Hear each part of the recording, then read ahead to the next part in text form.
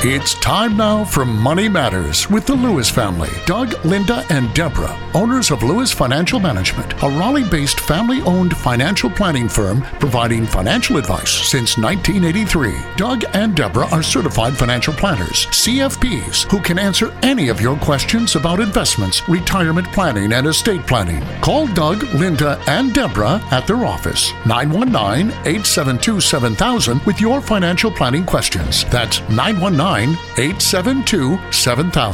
Now, here are Doug, Linda, and Deborah. Investments offered through SFA Inc. Investment advice through Lewis Financial Management. SFA Inc. and Lewis Financial Management are not related entities. And we are the Lewis family, ready to answer your questions tonight. This is Linda Lewis, and thank you for joining us on Money Matters on News Radio 680 WPTF. And I'm Doug Lewis, certified financial planner. And I'm Deborah Lewis, certified financial planner. And we're here to answer your questions for the next hour. Sam, this is Doug Lewis. How can I help you? My brother and I are in the dairy business, and we're in the process of selling out within the next couple of years. And I was just wondering, is there any way to avoid, I know you probably can't avoid all taxes, but is there a way to avoid a lot of the taxes? Well, let me see. Give me some of the numbers, and I may be able to give you some wonderful news. I've actually done a number of these where we've saved 100% of the taxes. Right. But tell me a little bit about what we're talking about, Sam. How? Give me some numbers. If we sold the whole herd of cows and heifers and everything, we'd probably bring in the state of 125 to 150,000. All right, 125 to 150,000 for the cows. Right. And that's cows and heifers, but the whole thing. Cows and the heifers, okay. How is it owned right now, the farm? Is it owned straight outright? Is it a partnership with my brother? It's a partnership. 50-50. All right, and so you all file on your tax return a partnership tax return? Yes, sir. Yes. Okay, general partnership. Yes, sir, right. All right, and you'll be selling the cows and the heifers, or selling the land, or what will you be? Just the cows and heifers only. All right, that's what you want to sell. Just the cow. We'll all right, hold now, the land and hold all the equipment. All right, now, what's the basis in the animals themselves? Well, there probably is no basis because they're home-raised cattle. All right. So we take the cost of raising them off as we raise them. The home-raised cows probably don't have a basis on it. All right. How old are you, Sam? I'm 61. You're 61 years old, married or single? I'm married. Married. All right. What's your income aside from the cows? We have some investments. All right. What are and my wife works. All right. How much is your wife's income? Her income's about $25,000. All right. Wife's income's $25,000. And what are tell me a little bit about your investment portfolio. Okay. We've got mutual funds. How much mutual funds do you have? Probably about 15,000 mutual funds. All right. Not a bunch. No, they're about 50,000 in stock. Then maybe about 7,500 in a CD in the bank. And that's about it. That's basically about all right. Do you know what your living expenses are running you, Sam? My wife, just two of us, and my daughter's grown. Probably in the to 10,000 to 12. All right. So you're saying you could actually live off your wife's income? Basically, right. Yeah, right. Well, now that's very interesting, because then you have an even better opportunity. Here's what you can do. You can go ahead and set up what we call a wealth preservation trust. This is a charitable remainder unit trust. It's a great tool. It's what we call the special edge, because it will let you transfer the animals into this trust, first of all. Right. Then the trust can sell those cows and heifers tax-free. There will be the entire $150,000 cash and pay no capital gains tax whatsoever. But the key to this thing is who runs the show. And do you know what that person is called, by the way? No, sir, I don't. That person is called the trustee. Okay, right, the trustee. Now, the trustee runs the trust, and I want you to be the trustee.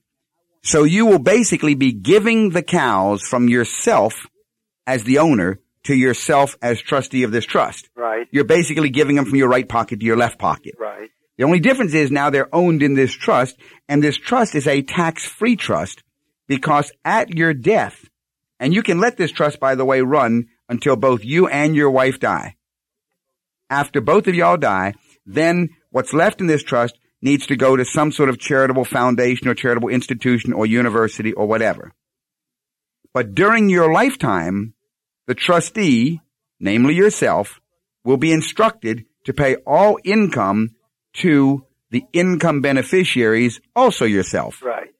So we have here a split interest gift, where basically, if you think of it in terms of chickens and eggs, you're agreeing to give away the chickens after you and your wife die, but you want to keep all the eggs for the rest of your lives. Right.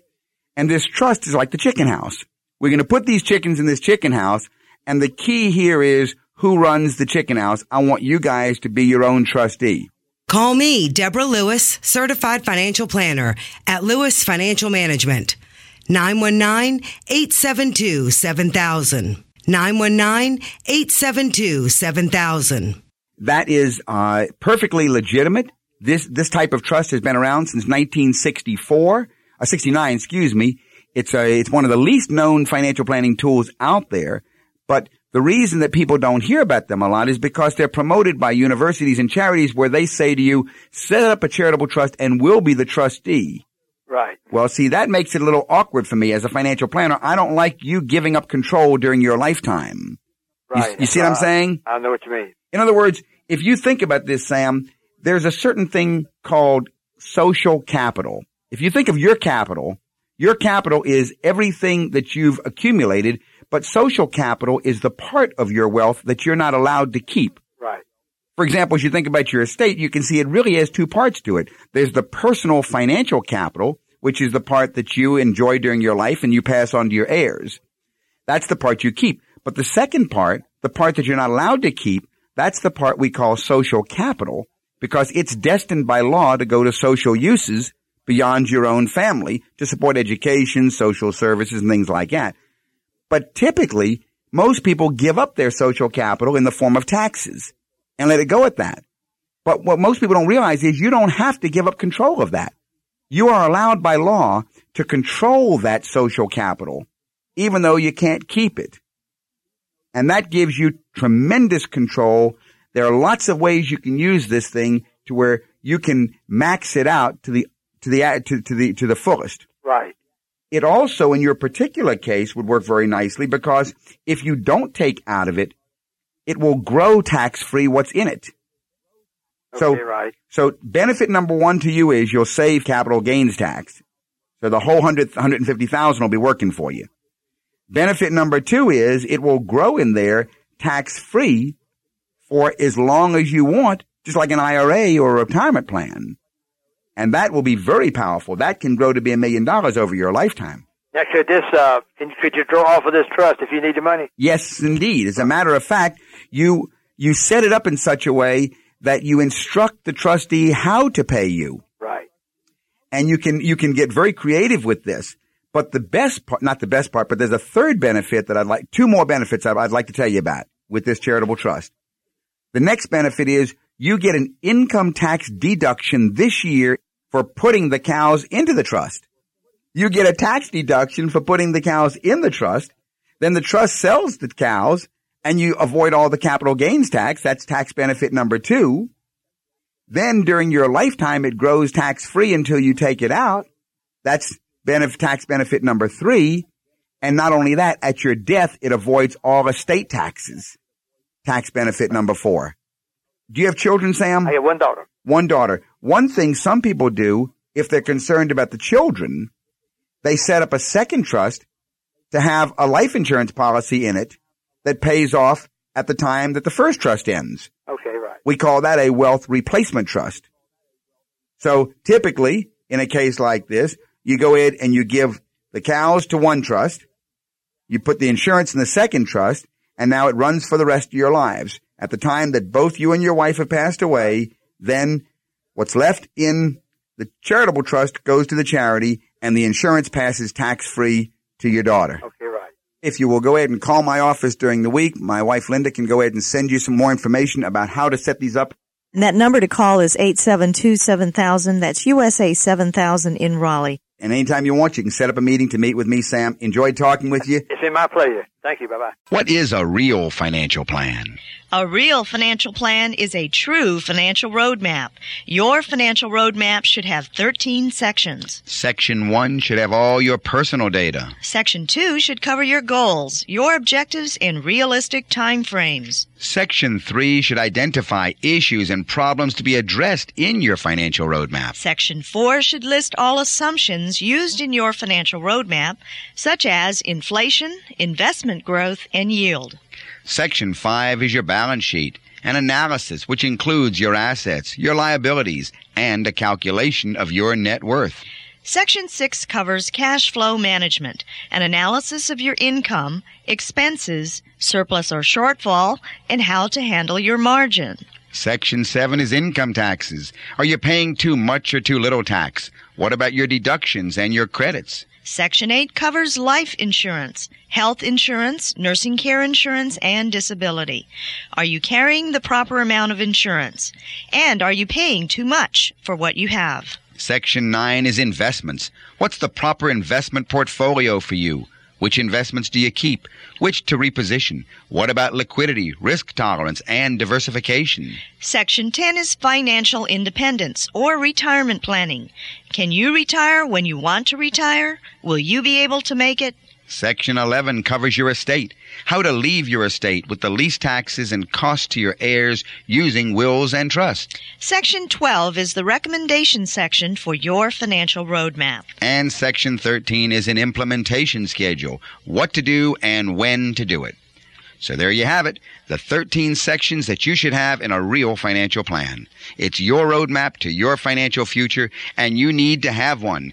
Seek competent financial advice, and if you have any financial questions, call me at 872-7000. That's 872-7000. And remember, your financial future is at stake. Well, Doug, what's new in the area of retirement planning? Well, people want to know, when should they start saving for retirement? Well, you know, Doug, the sooner the better. And if you start early enough, setting aside even a small amount each month, you can accumulate substantial savings in the long run because of the compounding of investment earnings. That's a good point, Linda. As an example, someone, let's say, who's 35 years old, if they begin investing only $200 a month, and if they only get 8% for the next 30 years, when they're 65, that $200 a month will accumulate a nest egg of almost $250,000. That's $300,000. Right. If you start 10 years earlier, right. What's going to happen? You know what's going to happen then? That same $200 a month will grow to be $700,000. That's close to $750,000 just starting 10 years earlier at only $200 a month. However, on the flip side, for every 10 years that you delay setting aside money for retirement, you're going to have to save 3 times as much to reach your nest egg goal. You know, that sounds easy, doesn't it, Doug? It sounds easy, but unfortunately, most people put off planning for their retirement until just before retirement.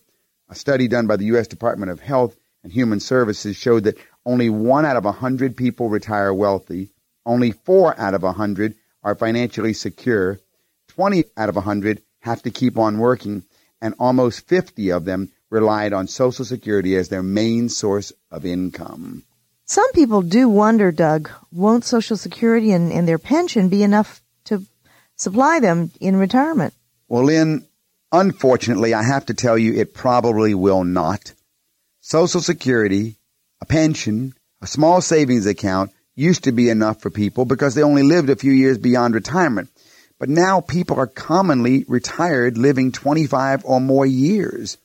And retirement has become a whole new stage of life. So for people earning $60,000, for example, Social Security will make up only 34% of their income. Right. Well, Doug, you know, other people wonder, how much money will I need for retirement? And I'm glad that people are asking that question. Unfortunately, they don't know how to get the answer. But how much money will you need? The traditional rule of thumb says people need 60 to 80% of their pre-retirement income to maintain that lifestyle after retirement. But that may not be enough if you plan to travel a lot, or if you anticipate high medical costs, or any other above-average expenses. So basically, a certified financial planner can assist you with your retirement objectives and also help you calculate exactly how much you'll need to live on each month over your expected retirement lifetime. And let's say you live to be 90 or even 100 years old. And along with that, we'd want to take into account the taxes and inflation. You know, Lynn, it's interesting you should mention the age 80 or 90 or 100, because we do have clients who are getting up in the 80 and beyond age. If you'd like further information, call us at 919-872-7000 or go to our website, DougandLinda.com. That's DougandLinda.com. Let's use an example. Let's say that you had some folks that were in their 40s. Now, let's say that their expenses were maybe around in the 50s. I can do that because actually, Linda, it wasn't long ago that I was actually working on a case for real clients, and that was their story. They were in their late 40s, and their expenses were in the 50s, and they had the opportunity to take retirement. But they wanted to know, could they make it? Well, I had to, first of all, build an inflation pattern on their living expenses, and then I had to go ahead and look at, would their assets be able to cover that? The shocking thing was that when I ran their expenses up over, and I went all the way up to age 100 to be worst case, to see how bad their need might grow to be. Right. Would you believe that they were going to have to spend almost $6 million in that lifetime? And you might think, well, gee, we used a big inflation factor on their living expenses. Do you know how much I used? How much? Only 3%. Only 3% inflation on their living expenses. Starting now, at a lifestyle of $50,000, if they were to retire, they will spend $5.8 million if they live to be 100. Now, they may not live to be 100, but the point is always you have to plan that you're going to live a lot longer than your parents did. So basically, where does one start in planning for retirement? You have to start by discussing your retirement goals with a certified financial planner. You want to ask questions like what kind of retirement you envision, and do you want to retire early, or will you likely work at least part-time beyond age 65, as some people are doing? And you also want to think about whether you're going to be planning to travel around the world or just dig in the garden. You might have some thoughts about starting your own business. And also, how is your health? Do you plan to move when you retire? And what other financial goals you have besides retirement? The non-financial issues can be as important as the financial decisions when it comes to determining financial strategies. Anyway, once you've got all your goals in mind, then the financial planner will look at your net worth, which is a fancy word for everything you own minus everything you owe, and also your current and your projected expenses, and he should also look at sources of income. Then, of course, the planner will determine the total value of all your assets and estimate rates of return on your different investments, including your retirement plans. And so by looking at all of this, along with adjusting for taxes and inflation, then you'll be able to see how much more, if any, that you will need to set aside to meet your retirement goals. Right. Doug, people also wonder, is there a risk that they'll run out of money? The older you get, the more that fear seems to happen. And if you don't plan ahead, you may end up living on only Social Security. The biggest enemy of retirement is inflation. Over time, even a modest inflation can silently rob the hard-earned and hard-saved dollars of their value, and you can run out of money. For those of you that are young, listen well, because if you do not accumulate these savings over your lifetime, what may happen when you get to be in your 60s, 70s, and 80s, your children may need to support you, right, Doug? That's exactly it. We've seen some cases where, because the assets weren't there, we know some sad they're cases going to be where depleting. Families have to pitch in. Right. Children will have to help mom and dad. Well, there are several options that people can do to make their retirement dollars last. They can reduce their monthly expenses now to free up money to invest, so they can try to increase their investment income so later on they won't fall into those dilemmas. This is Deborah Lewis, certified financial planner at Lewis Financial Management. Our number at the office is 919-872-7000. Call me at 919-872-7000. Well, Joyce, this is Doug Lewis, certified financial planner. How can I help you? Doug, this has to do with estate taxes in relation to a retirement principle of All right. $500,000. Mm-hmm. Now, it's my husband. If I die first, there's no question. But if my husband dies first, it would be taxed in his estate. My question is... All right, let's go back for a second. What kind of retirement plan is it? It was a 403. It's all set up already. It's a 403B plan? Mm-hmm. And has he already retired? Is it his or yours? It's his, and he's retired 1 year. All right, now has he taken a rollover? Nope. It's an annuity. So he's already started to annuitize. That's right. We're getting a monthly payment. Okay. We took the full payment for 2 lives, for both our lives, with a 20-year guarantee. Now, the question I have in mind is, if he should die first, then I will be the second annuitant and I will get the monthly payment. Will it be included in my estate, the value of it? Well, it depends. There are 2 ways that it can be answered, and one is not a tax question. One is an annuity question by the company who is behind it, the insurance company. Mm-hmm. If you had taken the money as a rollover, right, which I wish I had advised you, because I would have advised you definitely not to annuitize, but to take the money as a rollover. First of all, you no longer have a $500,000 403B plan. That's correct. All right, so we can forget the $500,000. But it goes down gradually. No, it doesn't go down at all. You have an income stream. You've given up the chickens and you've got the eggs. That's the difference. Once you have annuitized, you no longer have a principal. You have an income stream, and you've chosen to have an income stream lasting for at least 20 years. That's correct. So what this means is, if it lasts for 20 years, then it can go longer than 20 years until the second one dies. Until that time, there is no taxable amount in the estate because it's an income stream. If you both were to die this year, then not his estate, especially if it depends what he has in his will, of course. But let's take it very simply. In your estate, there could be a computation, again, depending on how the insurance policy is written. It could be a discounted value of that income stream. In other words, let's say there's 19 years left of payments. Well, we add up how much that income is, how much those 19 are, and then we total them and we discount them back to find out what amount of money invested today at a normal interest rate would equal that, and that could be the way that the estate has it in the estate tax. That is what would happen if he dies first. If he died first and you died second, that's right. Yes. So, but then my real question is, if I die second, now when we set it up, and the insurance company agreed to this, it's revocable.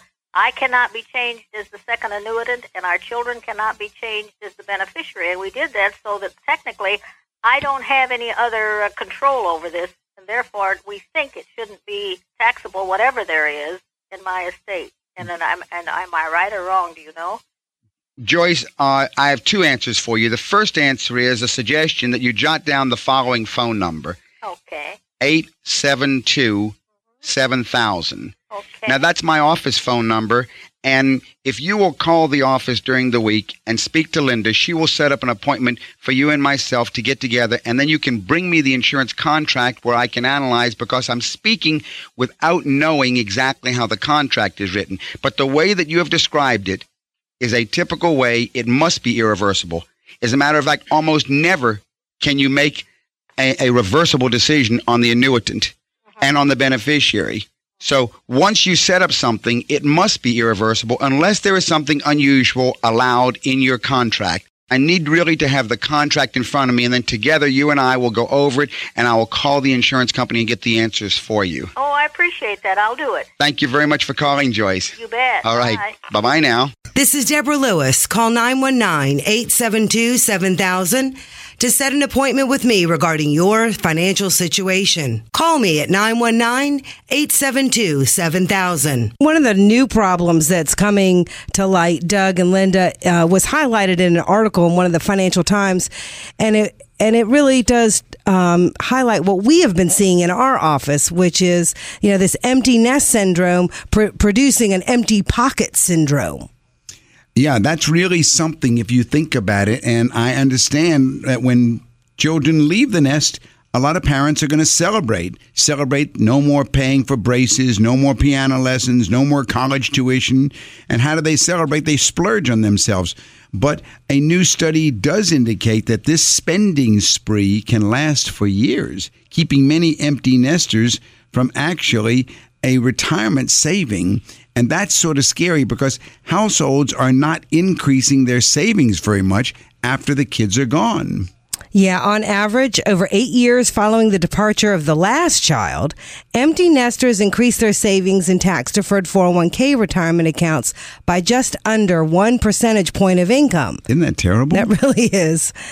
But you know what? It's what we see a lot of, and it's one of the quick fixes that we can take care of is just to refocus people. That's right. Because that is true. Because without this, you're at risk of being unable to maintain your standard of living after you stop working, and nobody wants that. That's right. That's right. For empty nesters, the urge to splurge is understandable. Yes, it is. Families with incomes of $106,000 or more spend an average of $20,000 to $25,000 a year for each child under the age of 18. So with children off on their own, money now may be going out for travel, for buying a new car, fixing up the house for those projects you never did. And there's often a long list of these pent-up projects, updating the kitchen, the bathroom, landscaping, and so forth. And, you know, it's sort of scary because the average cost of the empty nesters' clients' home improvements is now up to $35,000. And unfortunately, it might roll from one project to another. Yeah. Some empty nesters continue to spend on their adult children, and that even exacerbates the situation more. So, Doug, Linda, what can you do?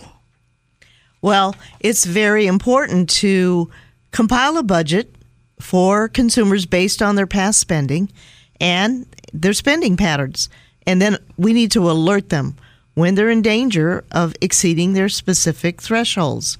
So, Doug, you were talking earlier to the last caller about not required minimum distribution, the RMEs. That's right. Knowing what your expenses are. Exactly. You got to know what are those recurring monthly expenses. You're paying your mortgage. You're paying the utilities. You got to pay for water and sewer. And once you've got that down and got your RMEs, then you're making your saving automatic.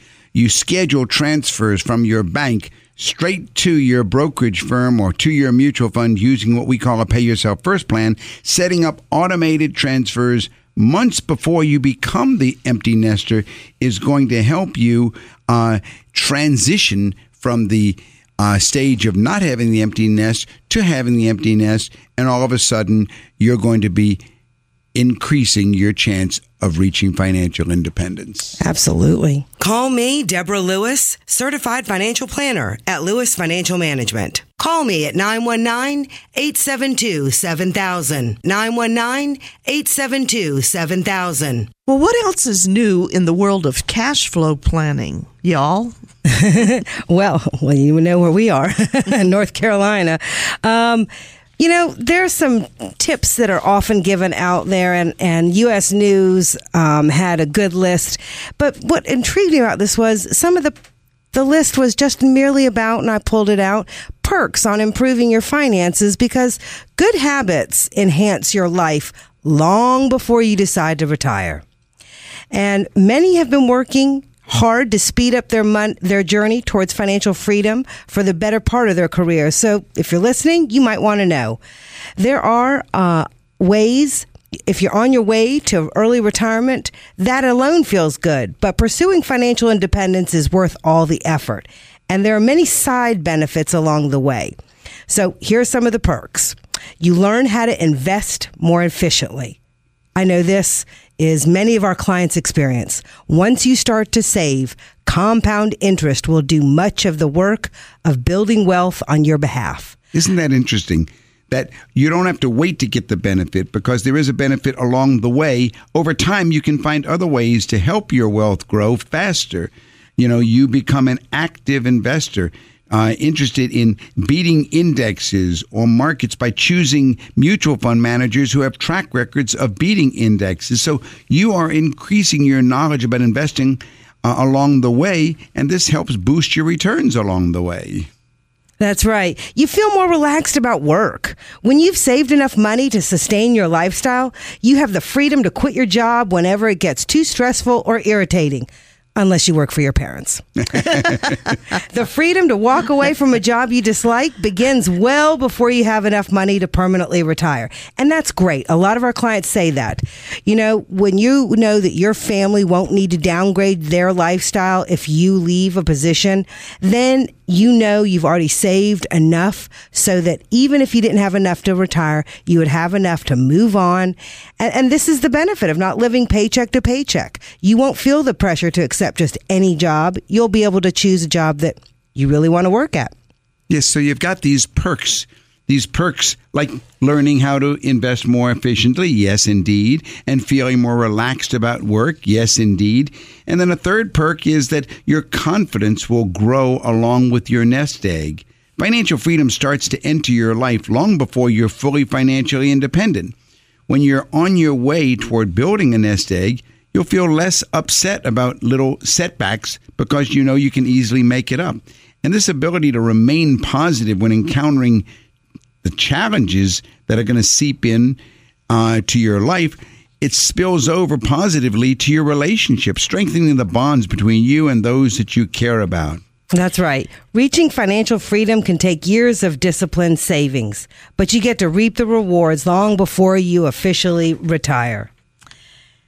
So, in conclusion, the role of your financial planner is to encourage you in monitoring your progress and reminding you of what your goals are that you established in the beginning after all, right? Perfectly said, Linda. This is Deborah Lewis of Lewis Financial Management. Call us at 919-872-7000 to speak about your situation and to set up an appointment. 919-872-7000. Pat, how can I help you? Yes, I hold a mortgage on my child's home. Okay. And now, when you say you hold the mortgage, you are the lender? Yes. Okay. And I'm interested now in making out a will, and at the time of when my husband and I die, I would like that mortgage to be forgiven, not to be included in inheritance, any balance. Do you understand what I mean? Right. And I would like to know how to go about doing that. I have no idea how. Let me ask you a question. First of all, how many children do you have, Pat? 2. You have 2 children? Yeah. All right. And how are you leaving your estate? How does your will read right now? We don't have one right now. Ooh, bad news. That's why I'm trying to set one up right now. Very good girl. That's a naughty, naughty, naughty. We should not be walking around with no wills today. Okay? Especially, and you're very right, because right now, the laws of intestacy. Now, I presume, you said we, so I presume you're married? Yes. Okay. Right now, the laws of intestacy would go ahead and govern your estate if you died. But the first question comes, how much do you own versus how much do your husband own? Do you want it all to go to your husband and then to your children and so forth? If you die, do you want the mortgage to continue to be paid to your husband? Yes. All right. So you don't mean at your death. You mean at your husband and your death. Right. Okay. You need to go ahead and set up, first of all, you have to have a will. Right. Second of all, you do want to go ahead. What's the value of your estate, by the way? Combined estate. It's over $500,000. Including life insurance? Yes. Okay. What you want to do, first of all, is you want to go ahead and have approximately half of your estate, half of your assets in your name and half in his name. And then it's all right to do an I love you will. But an I love you will is going to leave everything to your husband. And he can do an I love you will, and that'll leave everything to y'all. I mean, he can leave an I love you will that leaves everything to you. Right. And then afterwards, you write in the will that if your husband or if your spouse, and he does the same, has predeceased you, then you do want any mortgage debts that you have, and you can be very specific. You can specify that it be forgiven. If you don't, you're right, the value of that will come back, and half of that will go to one of your children. If that's, I presume that after your death, you want your estate to be split between the 2 kids equally? Right. Okay. You could, if you don't have it forgiven, then half of the amount that's still owing would go to your son, and the other half would automatically be forgiven. Right. So you can just simply write it into the will or have the attorney write it into the will. But you do want to make sure that it's done properly. If you need help, call me, Deborah Lewis, 919-872-7000. 919-872-7000. Well, now the mortgage is registered at the county, just like a bank mortgage would be. Mm-hmm. The paperwork is. Uh-huh. So how do they, at the time that my husband and I both die, do they take the will down there and say, okay, can we have the deed to our home now? Yes. In other words, it would be they would have to go through the process of having a clear deed of title. Right. And according to the provisions of the will, that's what a real estate attorney would be able to do for you at that time. I see. Because he would basically be marked paid in full. I see. You see what I mean? But there's no taxes on that forgiveness. Is that correct? Well, income taxes. State tax. All right, let's think it through now. If they have a debt forgiveness at that time, that's an interesting question, Pat.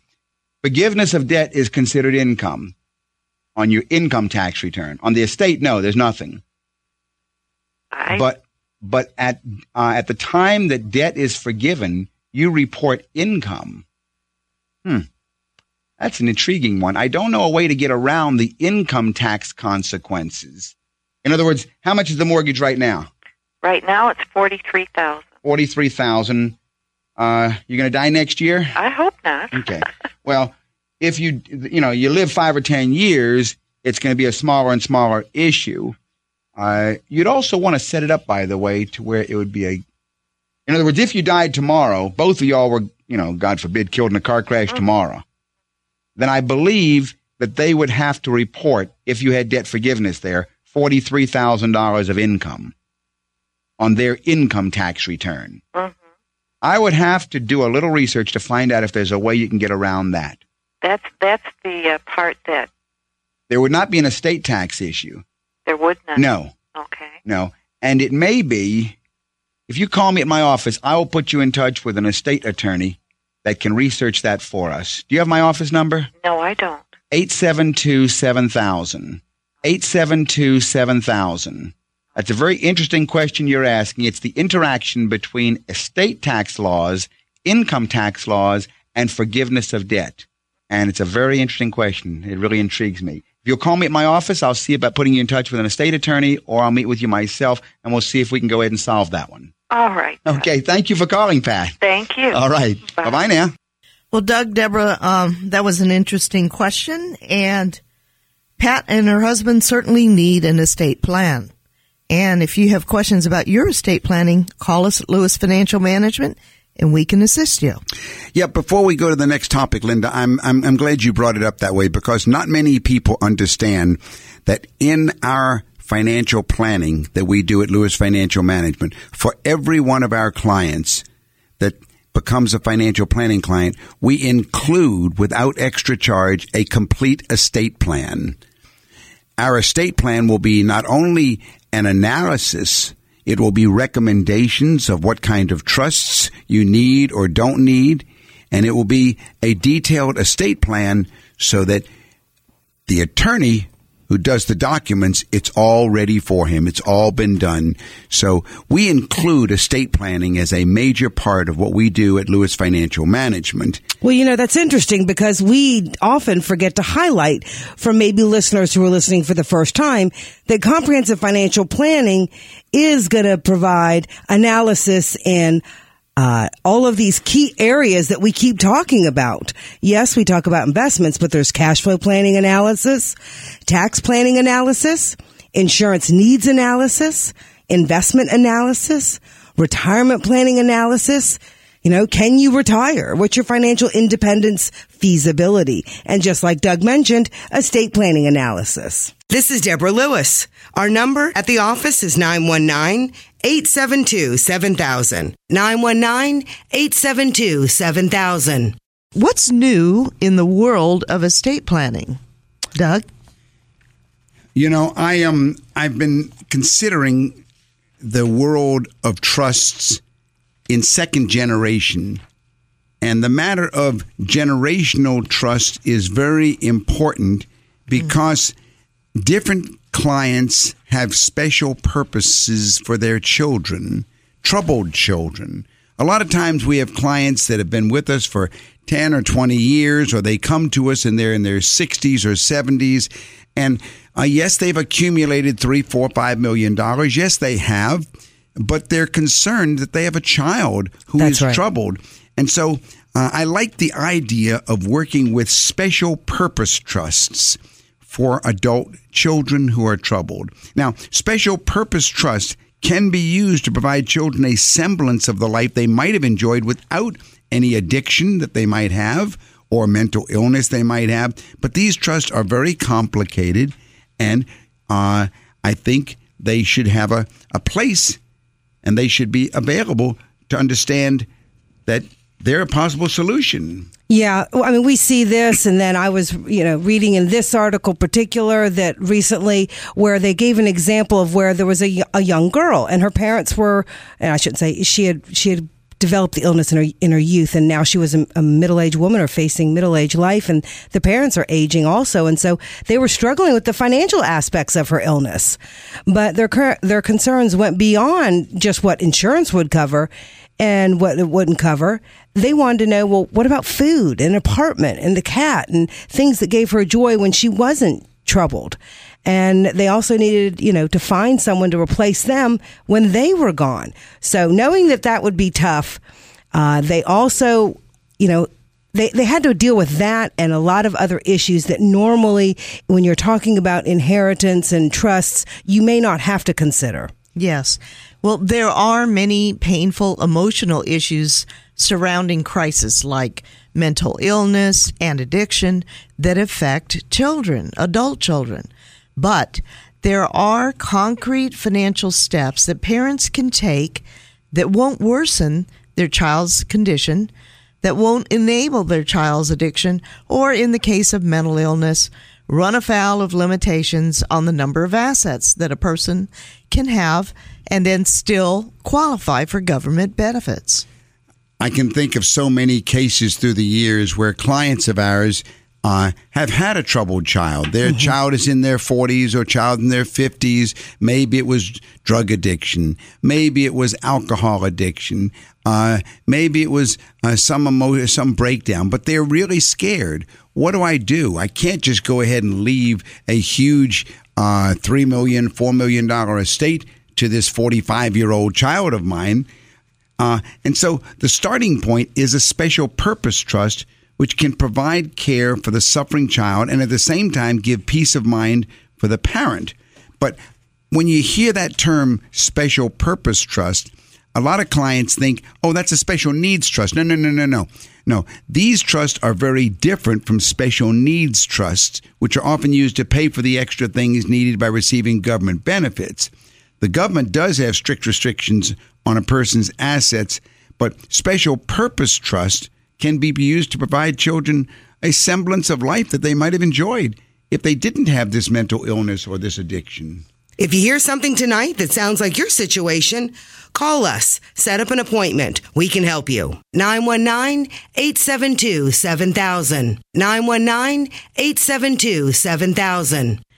You might be working with a situation where with an addictive individual, you could have some good years and some bad years. And I think that's what we see in our practice in the couple of examples that you're referencing, Doug. You want to make that latitude to make changes with the distributions. People can also use these trusts to shield siblings from feeling bound to care for a troubled sister or brother. And I think that's what really relieves the parent is they know that they can leave a trust, which is a way for this child to receive income. Right. After their death, right, not be a burden on a sibling or another relative, right, and that they have someone who has latitude and the ability to distribute whatever the child needs and sort of be a social guardian. That's right. Sometimes I like that. I like that term because it this is the real world. We're dealing with, parents who have spent their lifetime working diligently, working hard, and then at the latter stages of life, when you're enjoying retirement, you still have this special need with one of your adult children. And because you love them, and you'll always love them and care for them, but you want to preserve whatever assets there are while you're living so that you can still take care of those needs when you die. That's right. That's right. Special purpose trusts are more complicated to establish, so you need to know something about them. They give the trustee the restrictions.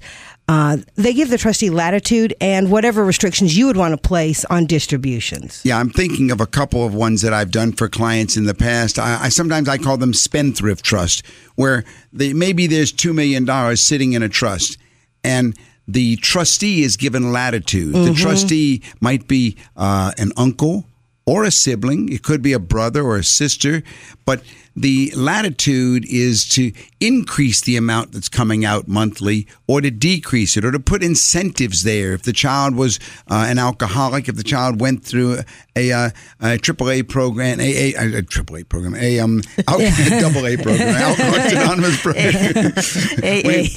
If they've been sober for X number of months and so forth, to increase where the latitude is given to increase, but never to go in and dump the whole principle. That's right. And that's right. And that's where the special purpose trust can have so much power there.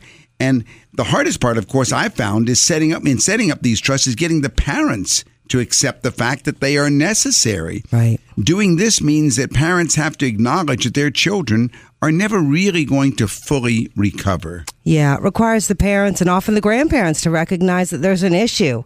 But the recognition of the issue is a lot tougher with this group. But once it's, gotten over, this really allows, them to move on. Because when people are usually dealing with this, it's with a developmentally disabled person like autism or any of the examples that we all know. In that case, you see it at birth and you just plan accordingly. This is different. Usually there's a stigma that's wrapped around mental illness like schizophrenia or stigma wrapped around drug addiction.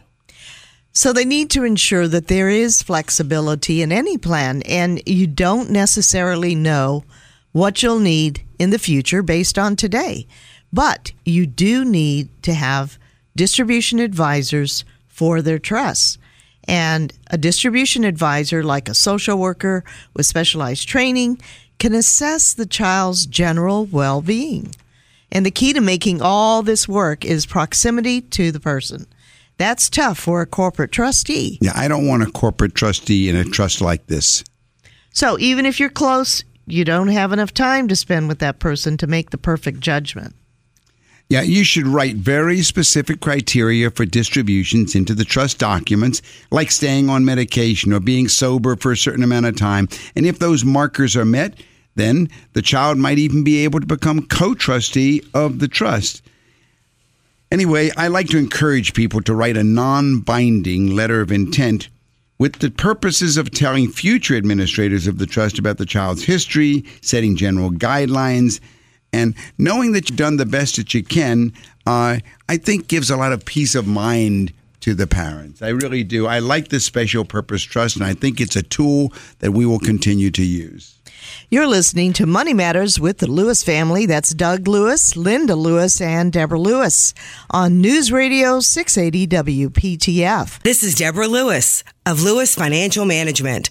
Call us at 919-872-7000 to set up an appointment to speak about your situation. 919-872-7000. Okay, Bob, this is Doug Lewis with Money Matters, and how can I help you this evening? Okay, I found out recently that my mother-in-law is terminally ill, and she asked my wife and I to be executors of her estate. And my question is exactly what we should do. I'll give you a little quick background information. Okay. My father-in-law, who's 68, he won't be competent to take care of the affairs, and I have a sister-in-law. Her daughter is mentally retarded. She's 32 years old, so she also is not going to be competent. She receives Social Security, and her medical is through Social Security also.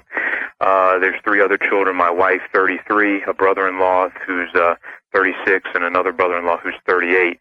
My main concerns are, the father and my sister-in-law need to be taken care of while my father-in-law is still alive, and then eventually, my sister-in-law will still need to be taken care of. And being that my mother-in-law is terminally ill, I was concerned about, the possibility of all her funds being exhausted, to take care of her. What is the size of the estate, Bob?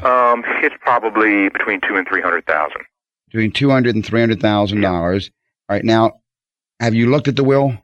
No, not really. That's very important, especially if you and your wife are going to be co-executors. Okay. There's a type of financial planning called pre-mortem planning. Okay. I've got a couple of terminally ill clients right now, and there are things that need to be done. But you got to find out where the assets are owned, where they're held now, and so forth. And that's important, and also what your wife's mother wants to do with those assets. Do you know, are they left? Well, of course you don't know if you haven't seen the will, if it's an I love you will or not.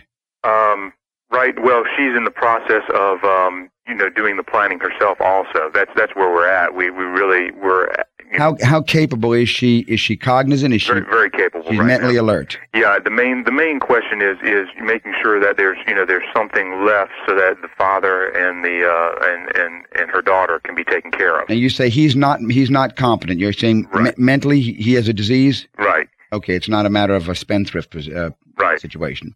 All right. And the sister-in-law is mentally retarded. Right. All right. Are these the only assets they hold together?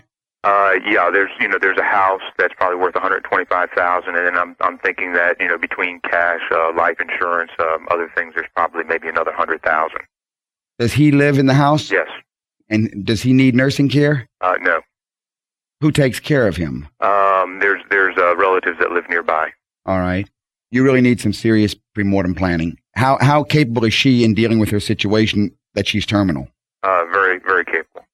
Well, I would recommend you and your wife and she seek professional help.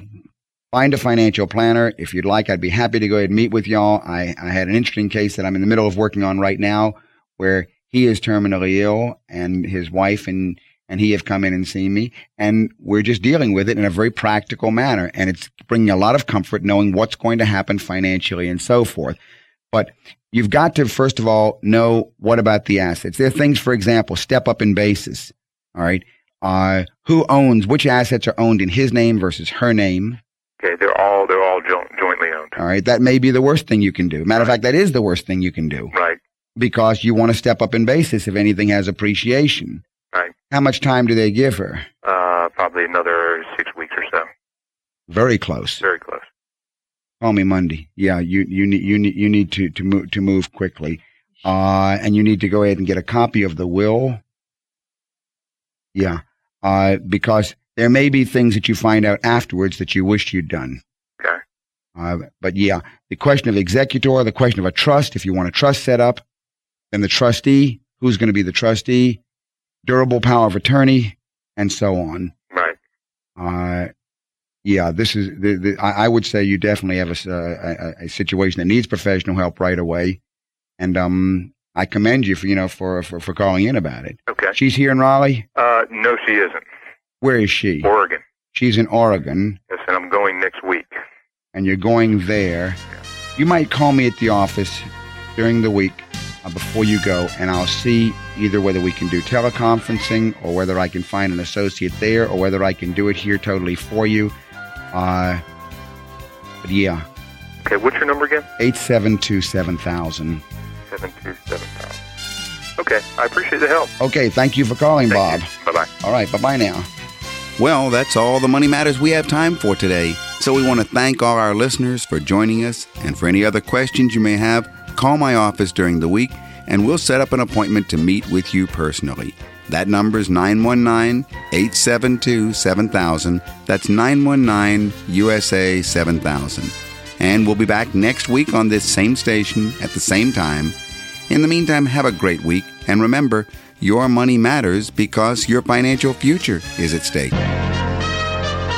You've been listening to Money Matters with Doug, Linda, and Deborah Lewis. Money Matters provides you with a personal financial hotline on any subject where money really matters. For more information, you can call Doug, Linda, or Deborah in Raleigh at 919-872-7000. That's USA 7000. Listen again next Saturday and Sunday at 5 p.m. for Money Matters with the Lewises on 680 WPTF.